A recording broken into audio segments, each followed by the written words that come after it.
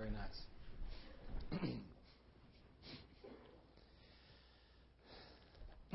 Well, I truly hope and trust that each one of those girls will remember that song in their life.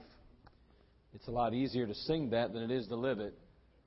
Not that they won't, but it's so tempting when you start to grow a little older and you see the world and the world starts to look pretty good to you. It's hard to keep Jesus as your all in all. And it's not always an easy task. And I want to encourage you ladies, you young ladies, to mean that song and really keep it, hide it in your heart. Well, dismiss. Teenagers, get out of here. You guys got important business. All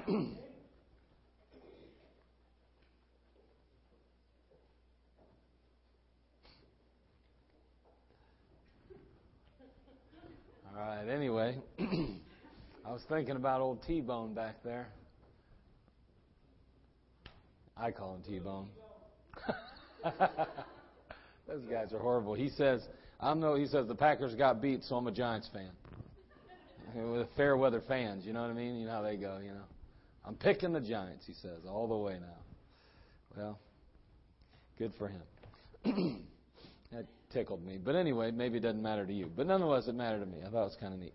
Psalm chapter 119. Let's take a look at a few things. We don't have a lot of time tonight. I do want to share just a couple of truths with you. I hope you're planning on being at our couples retreat. If you're a married couple, we certainly look forward to seeing you there. Have a good time.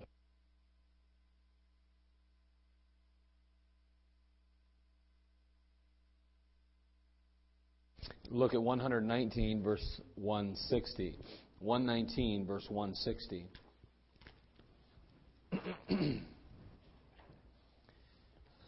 Nothing new tonight, just a reminder. The Bible says in Psalm 119, 160, Thy word is true from the beginning, and every one of Thy righteous judgments endureth forever. In that same chapter, just a few verses before, in verse 89, we read, Forever, O Lord, Thy word is settled in heaven. So Thy word is true from the beginning, and every one of Thy righteous judgments endureth forever. And then we learn, Forever, O Lord, Thy word is settled in heaven. Now, if the word is settled in heaven forever, then that means long before it ever arrived on earth, it was already there. Therefore, every single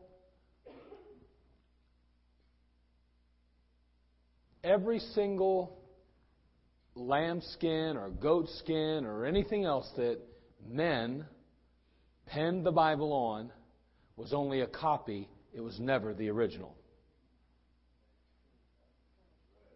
Don't you get tired of hearing people say things like, well, it's not in the originals, or it's not an original. You know, the King James Bible's obsolete because it's not, there are older manuscripts that are closer to the originals. Last I checked, there's not an original on earth. It's already settled in heaven. You might not be able to wrap your mind around that because it may take a while, but when you get that through your head and you start to figure that out, you realize that there's nobody that's ever had an original. They've all been copies.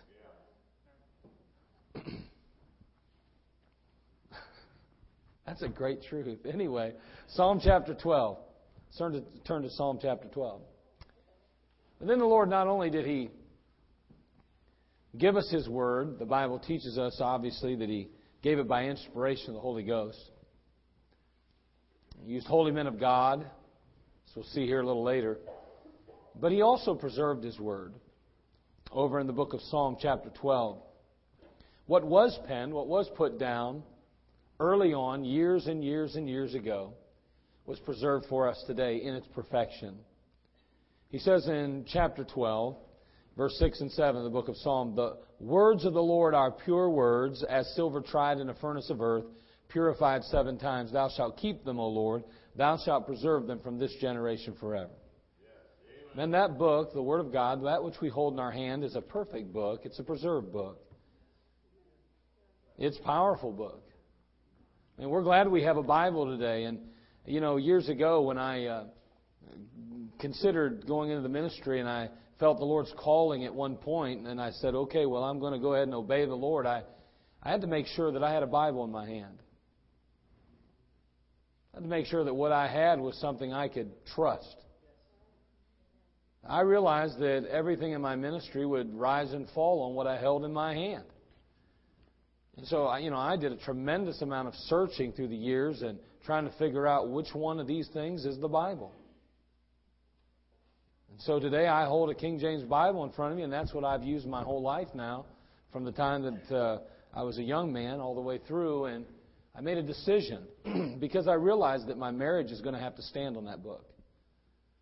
My soul's going to have to rely and depend on that book. My eternity rests on that book. And I just decided that it seems that there was a lot of people that went before me even that thought for some reason that this one was perfect. But I could never find anybody that thought the others were. So I just did a lot of searching and realized that when it was all said and done, it would only be settled on my knees in the presence of God.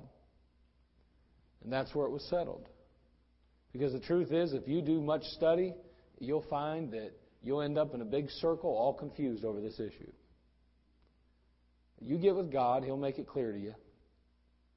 But I just want you to know what I hold in my hand, I am convinced that it's the Word of God. That's all there is to it. I'm convinced.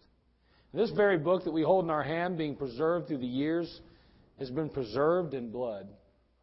People gave their lives so that you could hold that book in your hand today. The very book that you hold is the book they held. They gave their lives so that you could hold it. Well, we hold this book, and so often we take it for granted. I mean, there are wives that went without husbands and children without fathers, and all because so that we could hold this book. Today we have a Bible, the Word of God. It's ours. God gives it to us. I mean, it's His Word, but He lets us have it. And then that Word's hidden in our heart. The living Word dwells with us, while the written Word guides and directs us every day of our life as we read it and study it and meditate on it. I want to talk to you just very briefly tonight about the Bible, God's Word. See, it's been a bestseller for years.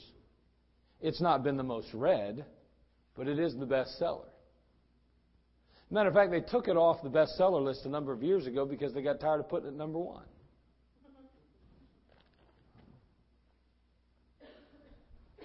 But what is the Word of God? I know it means a lot of different things to a lot of different people, but what is the Word of God?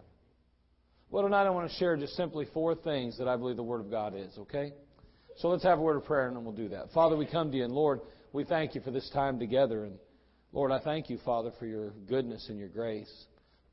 Father, I'm glad that what I hold in my hands is the Word of God.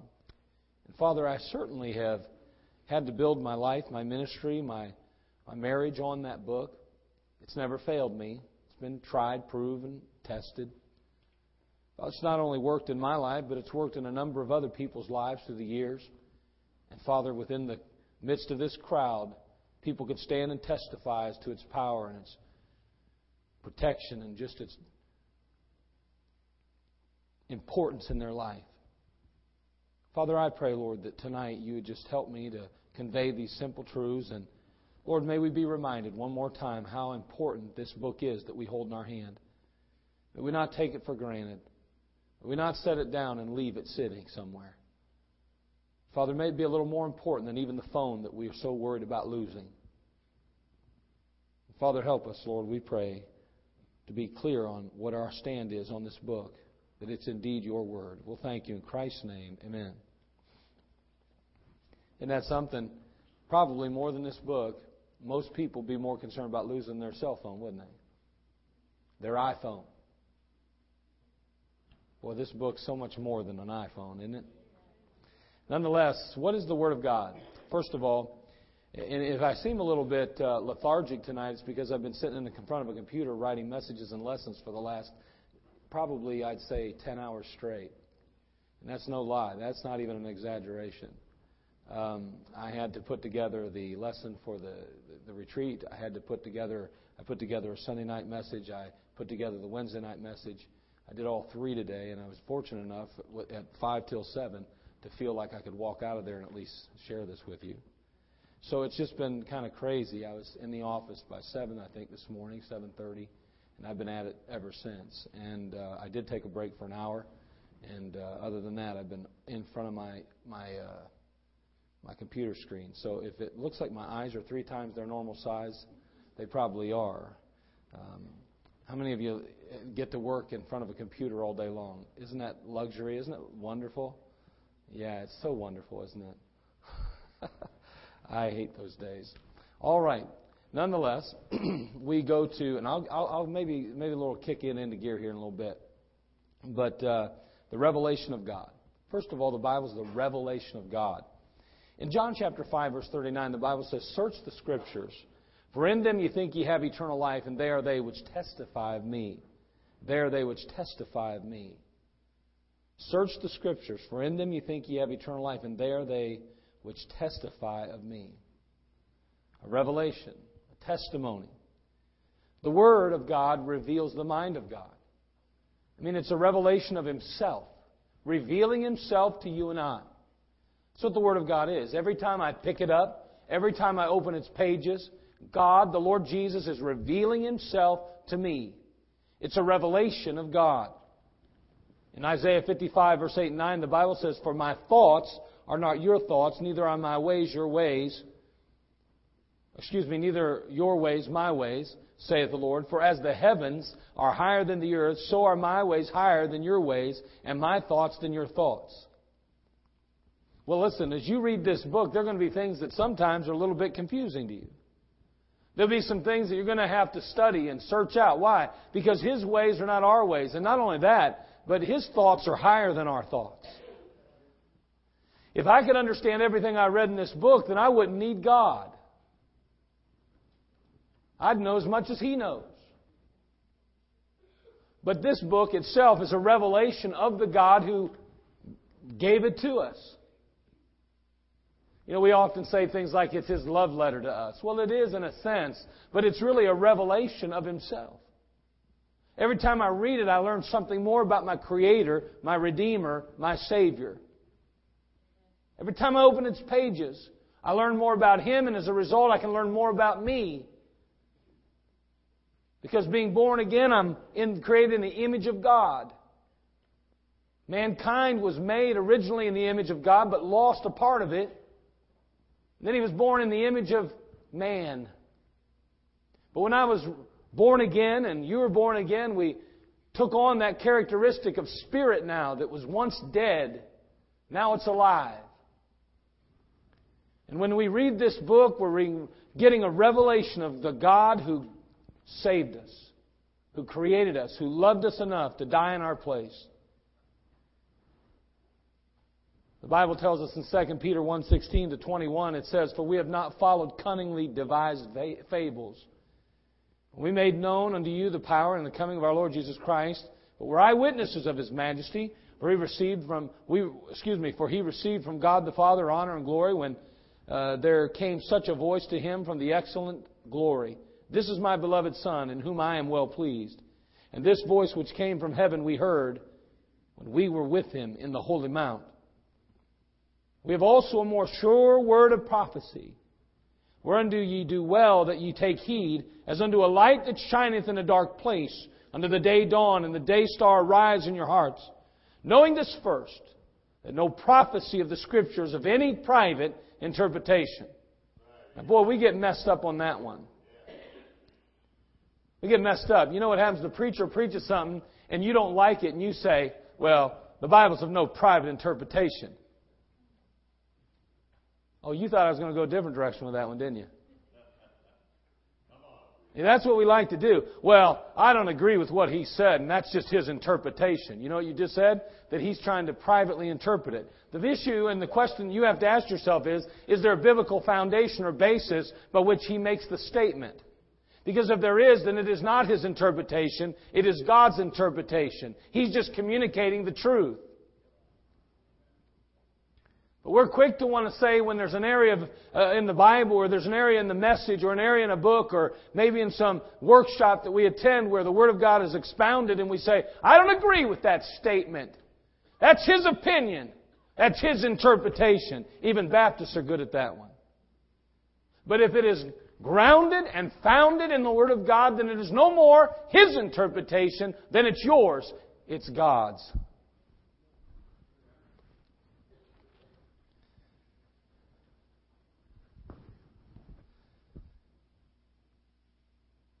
Knowing this first, that no prophecy of the Scriptures of any private interpretation, verse 21 of 2 Peter 1 says, For the prophecy came not in old time by the will of man, but holy men of God spake as they were moved by the Holy Ghost. Again, this is God's Word, and it's His revelation to us of Himself. Every time you pick the book up, it's the Lord Jesus Christ. It's God Himself being revealed to you and I. It's the revelation of God. That's why this book's so important. That I may know Him, the apostle says in Philippians chapter 3, verse 10. How do I know Him? Through His Word. Because His Word is a revelation of Himself. Therefore, if I want to know God, if I want to truly know Him, I need to get into His Word. I need to find Him. For He's there. Search the Scriptures, for in them ye think ye have eternal life, and they are they which testify of me. Not only is this book the revelation of God, but it's also the record of the gospel. You don't have to go too far in the Bible to find a record of the gospel. It's going to reveal that gospel even. Share that gospel. You know, it's often implied, if not said, all roads lead to Rome when it comes to getting to heaven. But you and I know that's not true. It's not true just simply because we know that or because we say that. It's not true because God says that's not true. That truth that idea is never found in the book, in this book called the Bible. Jesus Himself made it perfectly clear. He said, I am the way, the truth, and the life. No man cometh unto the Father but by me. I am the way, He says. Now, if Jesus is the way, it certainly isn't a church that's the way. I'm talking about a physical church. There are churches across this country that somehow imply or even state that if you don't come to this place and if you don't follow through with membership here, if you don't do this or that, you can't be on your way to heaven. You can't be saved. Well, the Bible don't teach that. This book, the Word of God, I mean to tell you, it's a wonderful book because it's the record of the gospel. It spells out how we get to heaven. In Ephesians 2:8-9, for by grace are you saved through faith, that not of yourselves, it is the gift of God, not of works, lest any man should boast. Aren't you glad that salvation isn't of us? Because if it was, then that would mean there's some better suited for it than others. And boy, that would really make for a lot of pride and arrogance. And we think it's bad already, you know. Somebody goes around thinking somehow they're better than other people. And boy, that just gripes all of us. I know how that goes. But boy, can you imagine if salvation did have something to do with our works? Then people would have a right to boast. But it doesn't have anything to do with you and I. It has everything to do with Him. And we're grateful that it's for by grace that we're saved, and that it's not of ourselves, that it's not of works. Therefore, none of us can boast. Acts 4:12 says, neither is there salvation in any other, for there's none other name under heaven given among men whereby we must be saved. Well, that's a simple verse. It doesn't take a 12th grade or a college degree, a 12th grade education or a college degree to figure that one out. Neither is there salvation in any other, for there's none other name under heaven given among men whereby we must be saved. What's that name? Well, earlier on, he tells us it's Jesus. Jesus Christ. I'm sorry, but it's not Buddha. It's not Muhammad. It's not Confucius. And it's not Mark O'Donnell. And it's not you. the Lord Jesus Christ. Thank God for the gospel of Jesus Christ. That it's a gospel that every man and every woman and every boy and every girl can receive and accept. It doesn't matter what side of the tracks you're born on. It doesn't matter what your ethnic background is or your economic status is. Jesus Christ is the same yesterday, today, and forever, and to each and every person.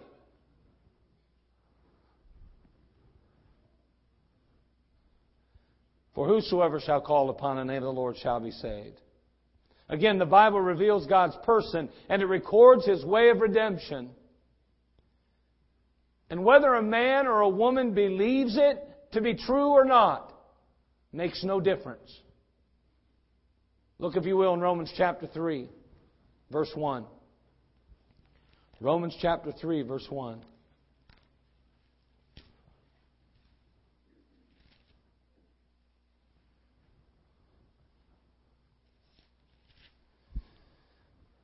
Romans chapter 3, verse 1. The Bible says, "What advantage then hath the Jew? What profit is there of circumcision? Much every way, chiefly because that unto them were committed the oracles of God." They were committed. Nobody wrote those things. They're God's. "For what if some did not believe? Shall their unbelief make the faith of God without effect? God forbid. Yea, let God be true, but every man a liar, as it is written, that thou mightest be justified in thy sayings, and mightest overcome when thou art judged." Again, for what if some did not believe? Shall their unbelief make the faith of God without effect? God forbid. Let God be true, but every man a liar. Sadly enough, there'll be a number of men, a number of women that will stand before God at the great white throne and say, "But you don't understand, it didn't make sense to me. You don't understand, I didn't believe it at the time. It doesn't matter. It doesn't matter whether they believed it or not. But you don't know, I was so confused and my life was such a mess, and you couldn't possibly expect me to have understood and accepted you then." Doesn't matter. Doesn't matter whether you believe it or not. You're going to have to live by it in the long run. It's the record of the gospel here. I mean, we have the revelation of God in our hands tonight. God revealed to us right here. And we have the record of the gospel. Want to know how a man or a woman gets to God? You want to know how they get saved? It's right here. Bound in this book we call the Word of God.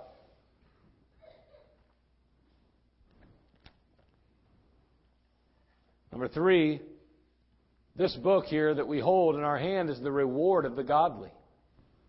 It's the reward of the godly. So what do you mean? Well, the Word of God provides direction for the believer. Turn, if you would, to Psalm chapter 19.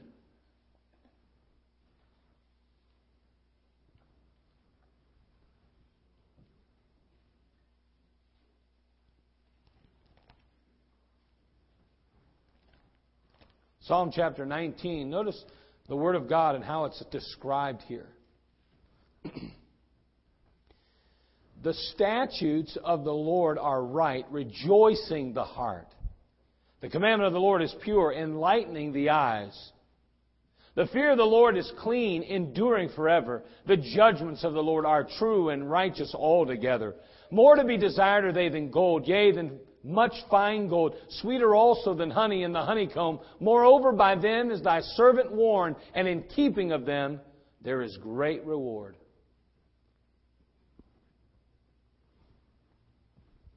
He says that this word, the commandments of the Lord, is pure, enlightening the eyes. Boy, He gives us direction. He opens our eyes. He enables us to see. As a matter of fact, in Psalm 119, 105, He says, "Thy word is a lamp unto my feet and a light unto my path." And what a wonderful thing it is for the believer as we hold this book. It's one of the rewards that we have as a godly, as a child of God. we have the direction of God at our disposal. You say, I don't know which way to turn, and I don't know which way to go in my life. Open the book. The Word of God. It's one of the rewards that He's given you as a child of God, that you're able to understand it and able to make sense of it. The natural man receiveth not the things of the Spirit of God. He goes on to say that they're foolishness unto him. But to you and I, we see clearly. We understand this book. The Holy Spirit of God enlightens us and reveals truth to us. There's never an excuse why the child of God goes astray. He always has the right path to travel, expressed, outlined, and given in this book. Great direction. It's a wonderful thing. But not only do we see that the Word of God provides direction, and that's just one of the rewards, but also the Word of God provides protection. In Psalm 119, verse 11, the psalmist says, Thy word have I hid in mine heart, that I might not sin against Thee. Again, Thy word have I hid in mine heart, that I might not sin against Thee. I mean, think about that. Every time you memorize a verse, every time you commit it to memory, the Word of God is hidden there to protect you. To keep you out of harm's way, because sin ultimately brings consequences. And God is saying, I'm protecting you from those consequences. I've rewarded you and I've given you my word. You need only hide it in your heart. Only take the time to truly digest it. I wonder when the last time was that you truly memorized a verse.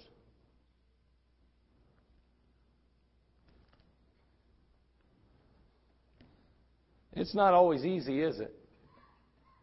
I've been memorizing verses along the way, and it's like sometimes I just can't seem to get them. Lately I've been trying to do it while I walk. Running's much more difficult. I got to speak way too fast that way. You ever notice when you're walking or something and you're almost keeping beat with your movements, you know? I think it helps you to memorize personally. That's my personal view. But there's nothing easy about memorizing the Word of God. And let me tell you why. Because the devil don't like it. He can do everything he can to distract you from memorizing, from committing the Word of God to memory. Because there's protection in that. Thy word have I hid in mine heart that I might not sin against Thee. Well, what a wonderful, wonderful promise. So the Word of God provides direction, protection, and finally the Word of God provides inspection for us. This is kind of interesting. Look at James chapter 1. James chapter 1, verse 23.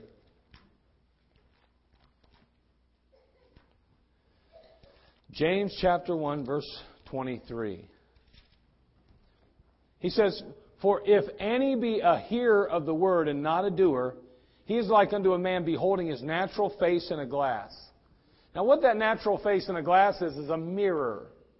He's looking at himself in a mirror. He goes on to say, For he beholdeth himself and goeth his way, and straightway forgetteth what manner of man he was. But whoso looketh into the perfect law of liberty, and continueth therein, he being not a forgetful hearer, but a doer of the work, this man shall be blessed in his deed. Whoso looketh into the perfect law of liberty. Well, what we have is somebody that's inspecting themselves. He looks into an actual mirror, a physical mirror. He looks and he combs his hair and he checks out his face and he makes sure that his beard's not grown out too much and everything looks good. He shaves maybe, does all that. Says, man, everything's right in order. He leaves, but he forgets sometimes what he looks like. But I'm going to tell you something. He says, you go ahead and look into this mirror right here. This one. It'll reveal things to you. It'll change your life. It'll change your life. It'll change your life. He beholds himself. Well, I'll tell you what. Every time you dig into this book, you know as well as I do, it just seems like something else needs to be handled in our life. It's just the way it is. I think sometimes people don't want to open the Bible because they don't want to have to face the truth. They say, there's a little saying that says, sin will either keep you away from the Word or the Word will keep you away from sin. The real question is, which is it for you? You know, do you allow the Word of God to keep you from sin, or do you allow sin to keep you from the Word of God? I'm telling you, it's tough. When you're living in sin or you're doing things that you know are wrong, man, that book's almost like a cross to Dracula. You ever see, you put the cross up Dracula and he's like, you've seen it. Come on, don't act all pious like you never watched it. I'm talking about, and then you got, the Frankenstein. At least the ones we used to watch, I don't know any of these new ones, but you know how it was. And Dracula's running around, I want to suck your blood. But if he sees that cross, he just kind of, whoa, he just, and then he runs away. Well, you know something? The Bible is like that with the backslidden Christian. Man, that backslidden Christian comes up to the Word of God and they're like having a good day. Hey, whoa. Well, nothing to do with that. They say, why don't you come to church again? Why don't you come on back to church? You want to know why? I'll tell you why. Because this thing right here reveals all our flaws. You look in this mirror, it sees all the way through. And that's a hard thing to admit sometimes, how we really look before God. That's a tough pill to swallow. Finally, though,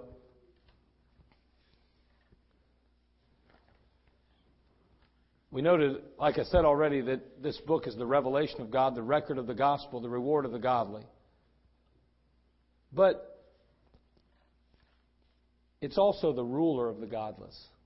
What I mean by that is, I'm not talking about ruler like as in over. I'm talking about a ruler that measures. It's a ruler of the godless. The truth is, in a sense, it's a ruler for us too, isn't it? Revelation chapter 20. Turn there if you would, please.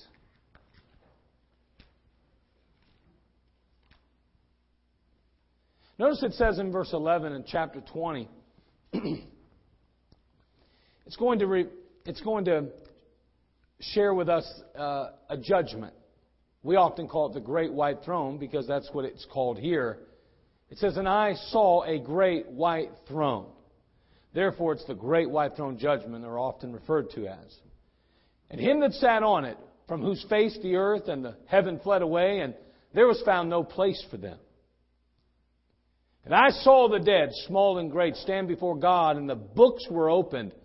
And another book was opened, which is the book of life. And the dead were judged out of those things which were written in the books, according to their works. Now, you and I may debate all day long what all those books are.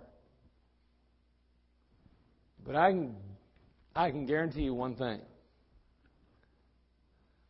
This one will be part of it. This one will be there. This book, the Word of God, will be there on Judgment Day. That's all there is to it. David the psalmist said, against thee only have I sinned and done this evil in thy sight, that thou mightest be justified when thou speakest, and be clear when thou judgest.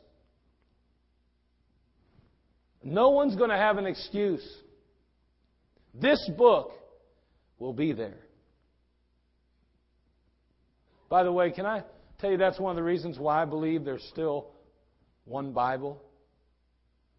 Because I just don't think God's going to have a million different Bibles up there to judge each of us based on what our personal preference Bible was. I just don't believe it. And yet we're judged based on our obedience to God and His Word.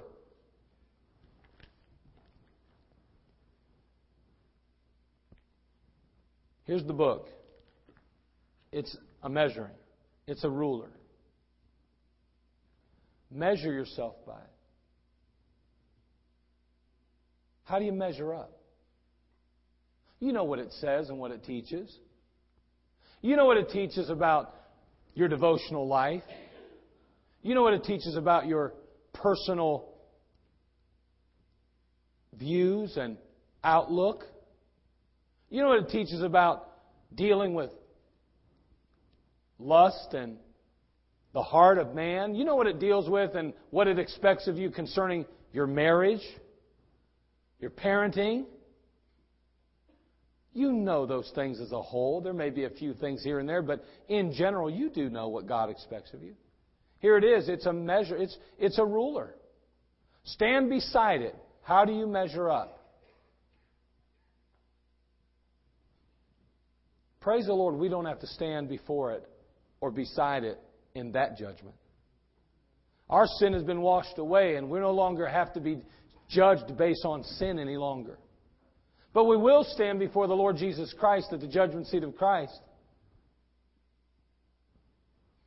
How do you measure up? I just want to encourage you tonight to realize what it is you hold in your hand. I just think we take way too much for granted. I mean, how much of the Bible did you read today? You say, I read my Bible. Okay, that's fine. How much did you read? And I'm not saying that how much you read makes you spiritual or not, but let me tell you something. If you don't love the book, and you don't have a desire to read it, to digest it, to understand it, to apply it, you got to wonder how we're measuring up. I mean, come on. I mean, if I had a book out that said that you could be a millionaire in a year, how quickly would you read it? You'd probably jump all over it. You say, I wouldn't read that. Yes, you would if you honestly believed you'd be a millionaire at the end of the year if you read it. You'd read it, and so would I. I'd read it 10 times. And I'd hope it'd give me 10 times that much. This book right here. I mean, it's the revelation of God. It's the record of the gospel. It's the reward of the godly. It's the ruler of the godless. And yet, how little time do we really spend in it? How little time do we really focus our attention on it? I mean, when's the last time you shared it with one of your kids? When's the last time you opened it up between you and your wife? When's the last time? I mean, is it that important or isn't it to us? We talk about being Christians and we come to church Sunday morning, Sunday night, Wednesday night even. We sing in the choir and we perform all kinds of good deeds in our communities and we try to win people to Christ and we say we got to use this book to do it. But yet, when it comes to our own personal life, how important is this book to us? How important is it to you? And listen, let's be honest. If it doesn't take a preeminent place in our life, then it's not that important. If you don't spend time with your wife, and she's not a prominent figure in your life, and you don't spend much time communicating and interacting with her, then she is not very important to you. Whether you say she is or not, she isn't. Actions speak a lot louder than words. Everybody says, you don't care about me. That's foolish. Well, you don't ever go to work and provide for your family. You don't ever help out around the house. You never do anything to help the kids or to enjoy, their fellowship. You don't play with them. You don't interact with them. You don't go anywhere with me. You don't do anything with me. All you do is watch television, play video games, and sit on your duff. And you say, but I do love you and I do care and you are important to me and the kids are important to me. You sure have a funny way of proving it. That's a funny way to prove it. So we'll let this book, the revelation of God, the record of the gospel, the reward of the godly, and the ruler of the godless sit on our coffee table in our back seat in the window of the car, back seat of the car. Stick it in our pocket even, but then that's where it stays all day till we throw it back up on the counter that evening. And we'll say, I love this book. I love it. But we spend so little, if any, time in it, comparatively.